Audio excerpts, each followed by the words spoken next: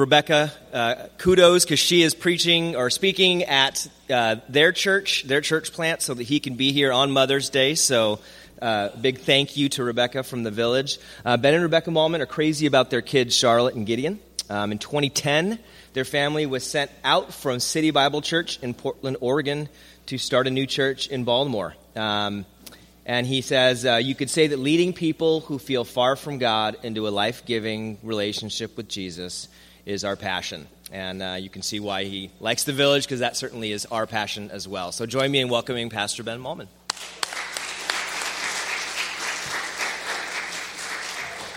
Good morning. Good to see you all this morning.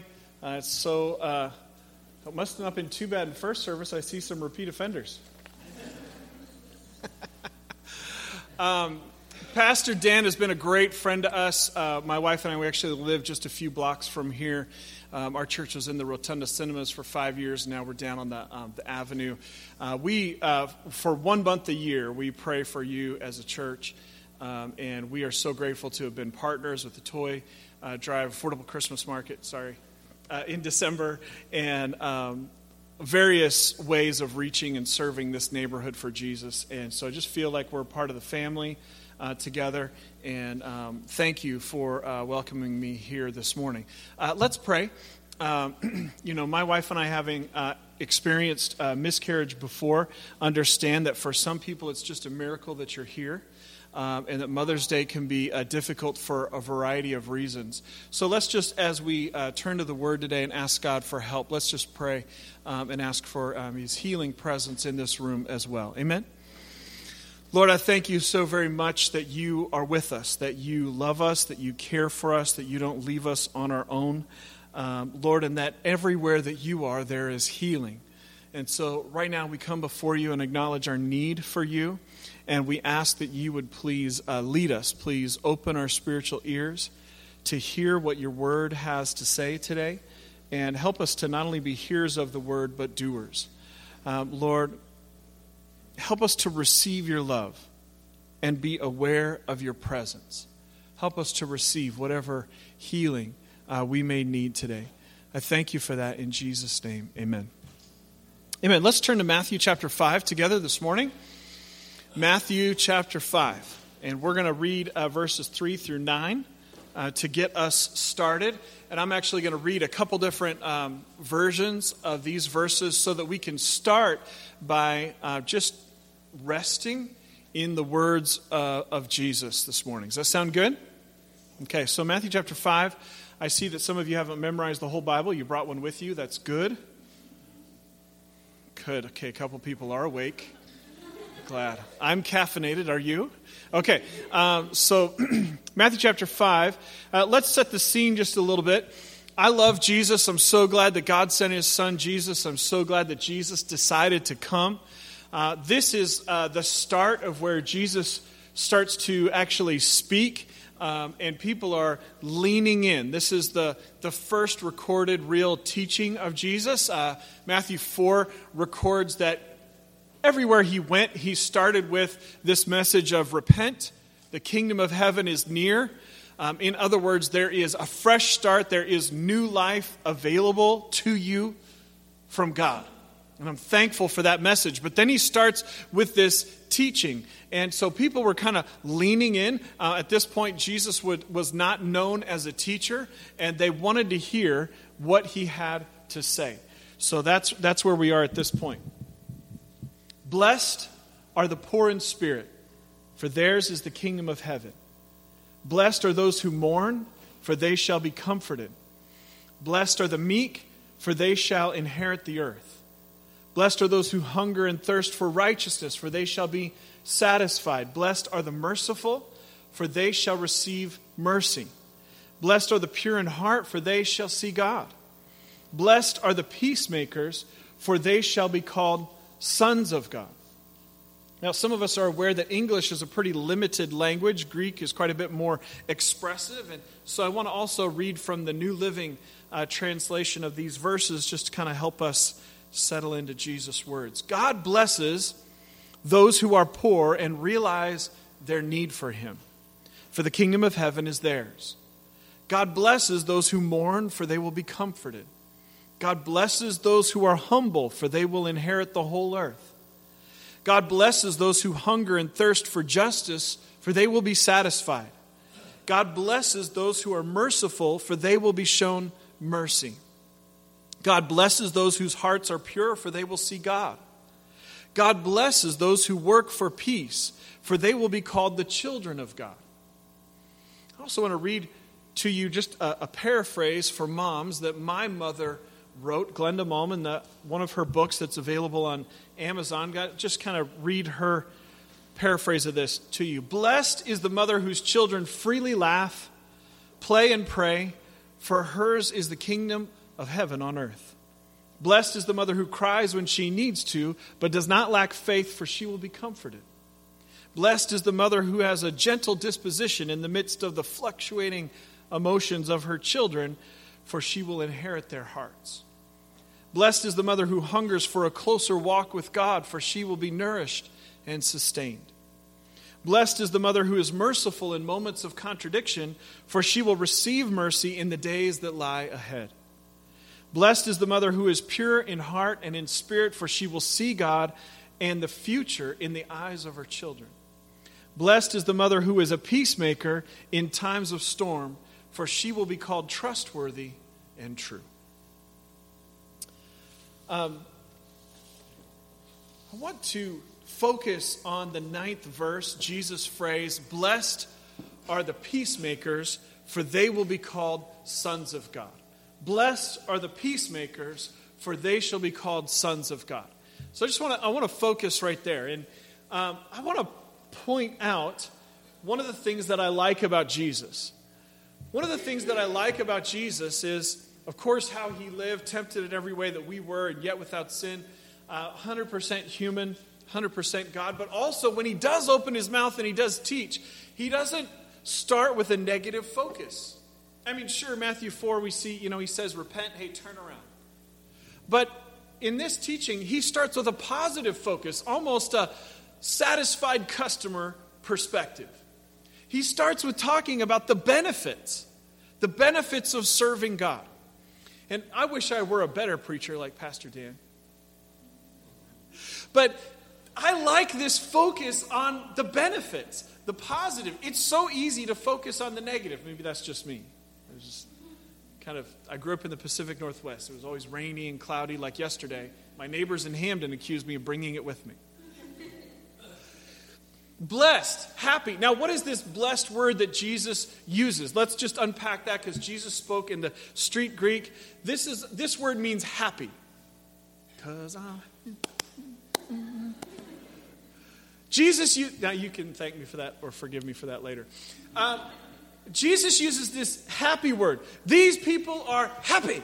I like an old Visa commercial with Morgan Freeman. Happiness. Happiness. Jesus says, happy are these people. All y'all uses this plural, all y'all. And he does use the kind of generic masculine of the sons of God, but he uses kind of an all y'all phrase of you will be called the children of God. You will be called, and in that he is saying, people will say, you're like God.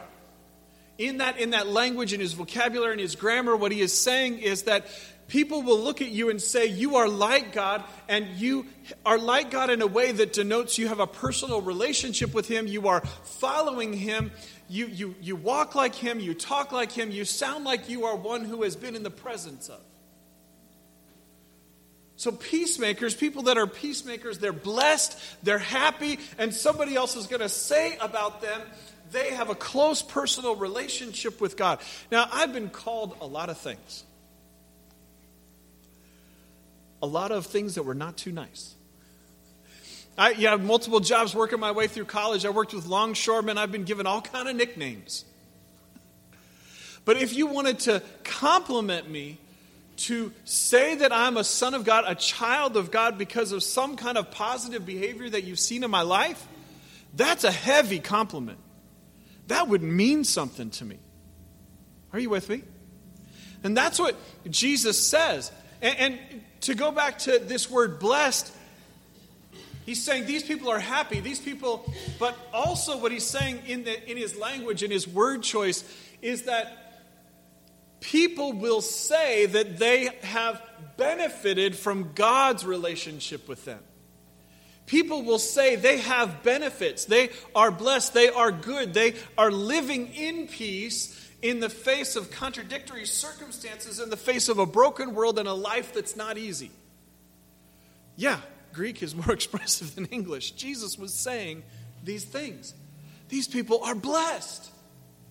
Now, what's also interesting to me is that in his peacemaker word choice, he's specifically not using the words that are generic that would be applicable to business or government or nations ceasing warfare. He's using specific word choice to refer to bringing back together of broken relationships. Bringing forgiveness and resolve and a healing to where there's interpersonal conflict. Now, I know no one in this room has ever had interpersonal conflict. No one. Oh, I see some breathing going on. I'm glad that I'm not the only human in this world. Right? In everyone's life, a little rain must fall, right? Everyone's going to have some personal conflict. You are human. You interact with other humans. And so there's going to be some cases where you rub somebody the wrong way. But Jesus is saying, blessed, happy are the ones who make peace. The ones who bring healing. The one who bring forgiveness. And Jesus' focus is not on, hey, brace yourself, the conflict is coming. Jesus is not saying, follow me and there will be no conflict. Right? Or did I not read far enough? Jesus doesn't say that. He doesn't say, you're not going to hurt somebody else and you're not going to be hurt by someone else. If we had today some of my childhood friends, they would tell you that my life story is one of forgiveness. Starting out when I was in elementary school, much has been done against me by church people. Much has been done to me. Much has been said about me. Forgiveness is a massive part of my life story. And reconciliation of relationships. Now, we live in Hamden. And right now, the sewer line for our house is crushed. Don't worry, I'm not going to get graphic. That's not pretty. But it is what happens when there isn't forgiveness at work in your life. There's actually medical research that shows that when you don't have forgiveness functioning, when you have emotional stress due to relational conflict, you will not live as long. There's medical research that goes to show the factors in your physical health, your mental and emotional health, and how it affects your physical health. If Jesus knew that following God in this way would be better for us in every way, he's talking about the benefits of when we choose to seek peace where there is no peace. See, the peacemaker is one who is working toward peace where it does not exist. Are you tracking with me? Are you following? This is good for you. There is a benefit in your life when this occurs. Now, I know it's easy to focus on the problems, and some of us are probably already having some negative emotions about that, so I just want to lighten the mood a little bit with the story. Is that okay? All right, you have the picture on the slide there of Samantha Smith. Samantha Smith. Has a stamp ever been issued with your picture on it? Has an asteroid ever been named after you? Has a great composer dedicated a concert to you? Has a diamond been named after you? A breed of plant been named after you? A bronze statue made of you? Do you have a school named after you? Most of us have never had any of these things happen. But a girl named Samantha Smith has had all of these things happen to her. What did she do that was so great? She was a peacemaker. When Samantha was a 10-year-old, she was a lot like you. She had a dog, she enjoyed sports, and she loved to read. She did great with science in school, but like some of us, struggled with math. In 1982, Samantha noticed that much of the news on TV was about the relationship between the U.S. and Russia. She learned that both countries had missiles with capability to destroy millions of people. To Samantha and many others, it seemed as if there was going to be a war. Obviously, this filled her with considerable fear. She read an article in a magazine that had a picture of a new Russian president on the cover. After reading the article, she was puzzled as to just what the real intent of the Russians towards the U.S. was. And so she said to her mom, "Hey, Mom, why don't you write to President Andropov, the president of Russia, and ask him if he intends to start a war and why he wants to do that?" And like any good parent, her mom said, "Why don't you write it?" Samantha hadn't thought of that, but she really did want to know the answer to her question. After all, she believed that God made the whole world for everyone to live in. She didn't believe that people should destroy each other. So she wrote, "Dear Mr. Andropov, my name is Samantha Smith. I am 10 years old.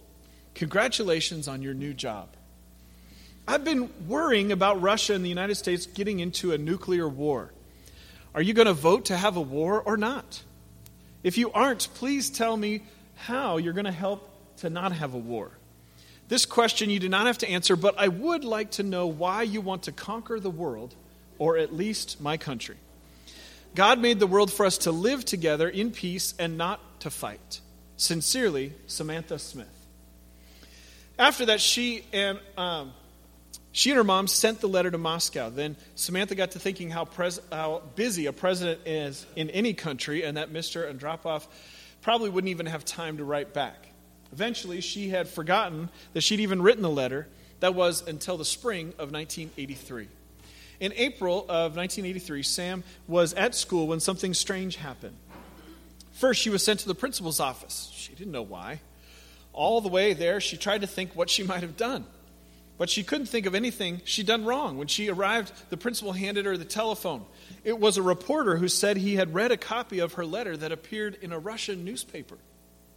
Before this, Samantha wasn't even sure that her letter had been received by the Russian president. A few days after this, she got a phone call from a Soviet ambassador that said the president had written a letter to her and that it was on its way. The letter came on April 25th. That night, she got off the school bus. Samantha was shocked at what she saw on her family's front lawn. It was covered with reporters and cameramen, all asking her what the letter had said. It was then that Sam took time to read the letter in front of all those reporters. It was over 2 pages long. As she read it, the reporters wrote down the words as fast as they could. The television cameras focused in on Samantha so that all her listeners could hear what the Russian president had said. In his letter, Mr. Andropov noted Samantha's courage and told her that he liked her speaking openly with him. He reminded her that the Americans and the Russians were on the same side in World War II. He told her that neither he nor the people of his country wanted another war. He then told her that because of this, he was going to see what he could do to discontinue further production of nuclear missiles, and he would see what he could do about destroying many of the missiles that had already been built. He stated that his country was interested in the things other countries are. They grow things, they build things, they like to invest, they love writing books, they love space exploration. And the last thing Mr. Andropov told Samantha was, quote, "We want peace for ourselves and for all peoples of the planet and for our children and for you, Samantha," unquote. He then invited her and her parents to come to his country to visit.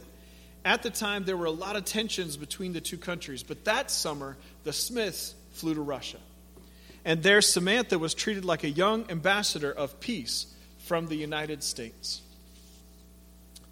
Blessed are the peacemakers. Blessed are the peacemakers. There's a benefit to bringing about peace. Your life can be changed with a dedication to peace. Now, we can't talk about this without talking about how it's possible, right? How is this possible? It's possible because of Jesus. See, it's really easy to think about, be sitting here this morning and be thinking about people that you've had conflict with and thinking, I don't know how to make peace with that person. It doesn't seem possible. Let's turn to Colossians chapter 3. We turn to Colossians chapter 3. So on your way turning to Colossians chapter 3, I know you've been in Colossians lately. I want to refer to Colossians chapter 1 while you're turning to Colossians chapter 3. We'll read verses 12 to 15. The truth of the matter is that we don't have a great hope for making peace in our interpersonal relationships if not for Jesus.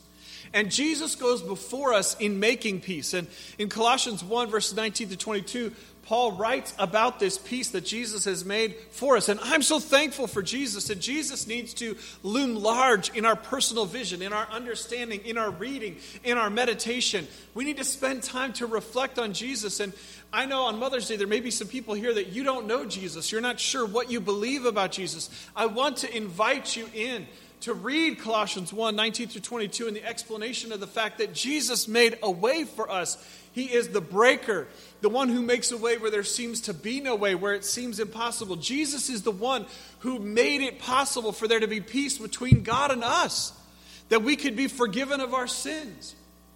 And do you notice that when Jesus teaches us to pray, when he gives us that power tool of the Lord's Prayer, our Father who art in heaven, hallowed be thy name, or in the street Greek for us today in English, Daddy God. He includes, forgive us as we forgive. Oh, well, some of those words you just wish you could cut out of your Bible and ignore and pretend that they're not there, right? But when Jesus teaches us to pray, when Jesus teaches us to forgive, you notice that there's a connection. God, forgive me as I forgive. And when you feel far from God and you come to him at first, you don't understand this. You need to come and just ask for his help, for his forgiveness. But as you grow up in your relationship with Christ, if you've been in this walk of following Jesus for more than a hot minute, you've got to understand how he looks at this. And the way that he looks at it is his forgiveness of you is connected with your forgiveness of others. I've heard many a couple refer to the words of Ephesians chapter 5, an inter-couple conflict, but I never once heard them first quote the phrase that is at the beginning, which is, submit to each other. Yeah, I Greeked it out. It's both people. Submit to each other out of a constant awareness of Jesus. As you may say, for how is forgiveness possible? I've been too hurt, I've been too damaged. And guess what? It's not possible in your own strength. And God doesn't ask you to forgive in your own strength. There is freedom in the fact that God has asked you to pray, Lord, help me forgive. Give me your love for this person. There's freedom in the fact that God is and wants to do the heavy lifting when it comes to peacemaking and forgiveness in interpersonal relationships. It is God. It is him. How is this possible? I'm so glad you asked.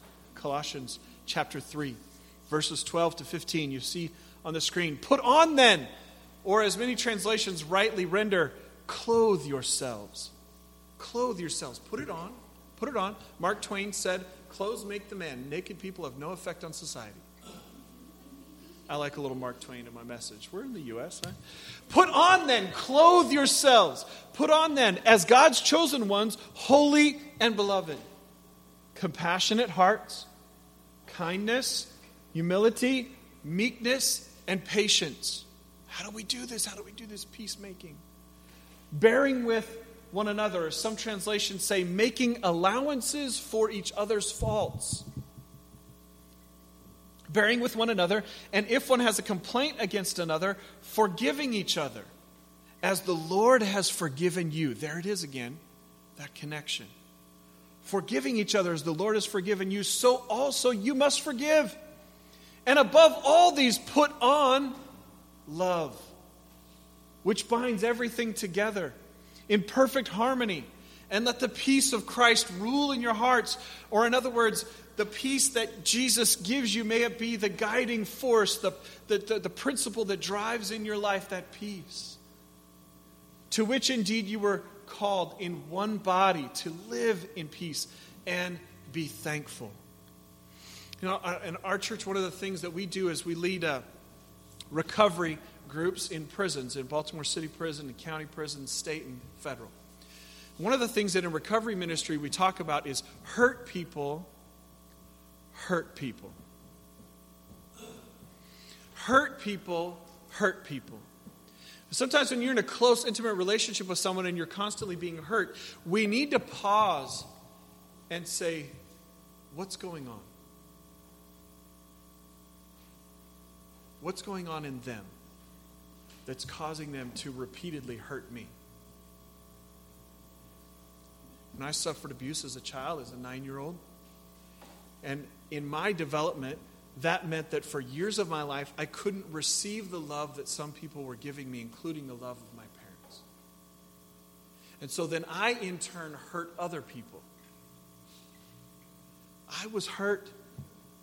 There wasn't forgiveness. There wasn't healing. And for years of my life, I hurt other people because I was hurt. Jesus knew there's a benefit to peacemaking. There's a benefit.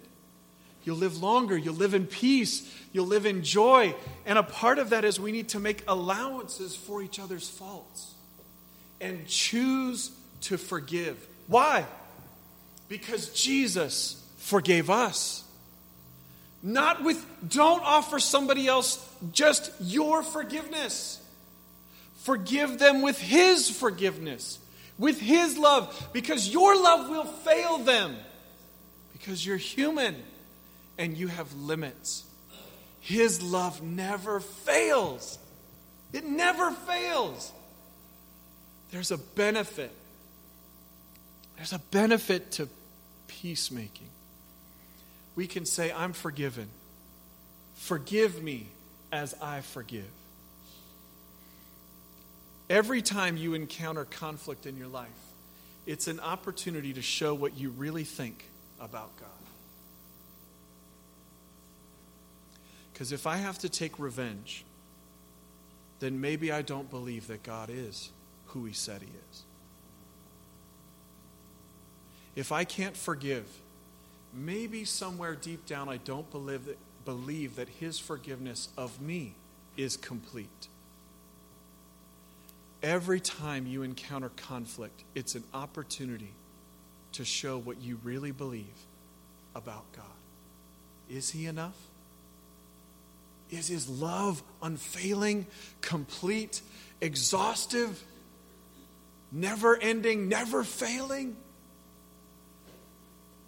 I invite you today to experience true spiritual freedom.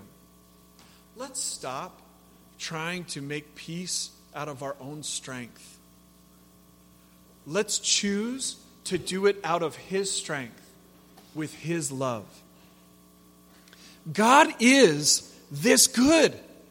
Blessed, happy are the peacemakers. They will be called the children of God. Why? Why is this so important?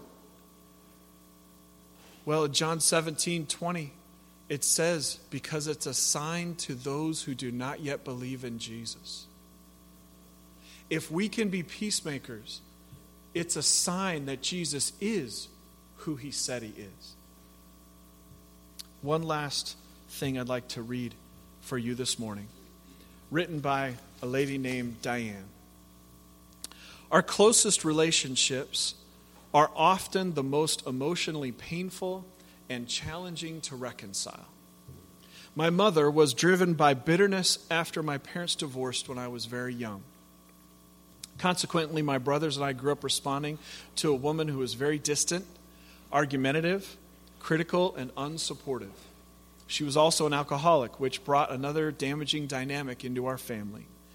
Mom made decisions based on a hurting heart, and these decisions were very costly for my brothers and I. It was very difficult to love my mother, and there were very many times when I wanted to give up. When my mom died in April 1996, I received a letter from a close friend who had watched my relationship with my mom for many years. Here's an excerpt from that letter. Diane, I've never met anyone who made the effort in a mother-daughter relationship like you did, and against such odds. She hurt you deeply and for a long time. Yet you never gave up hope. You never left her alone. You kept pursuing her and loving her, and you finally won over her resistance. What a testimony to your deep love and commitment. I'm sure you feel sad that things weren't different with your mom while you were growing up, but there is such comfort and tremendous hope in knowing you will have all of eternity to know her and be with her. She will really love you then, Diane. You'll know peace and joy and security in your relationship with her. Unquote. Diane writes, I cannot describe the overwhelming peace in my heart that I obeyed God and made every effort in my relationship with Mom. The happy ending to all this is that not only did my mom and I reconcile and enjoy a new depth of love for each other, but Mom also gave her life to Christ 3 weeks before she died. I feel in my heart that my mom's salvation was as great a gift to me as it was to her. Peace to you today.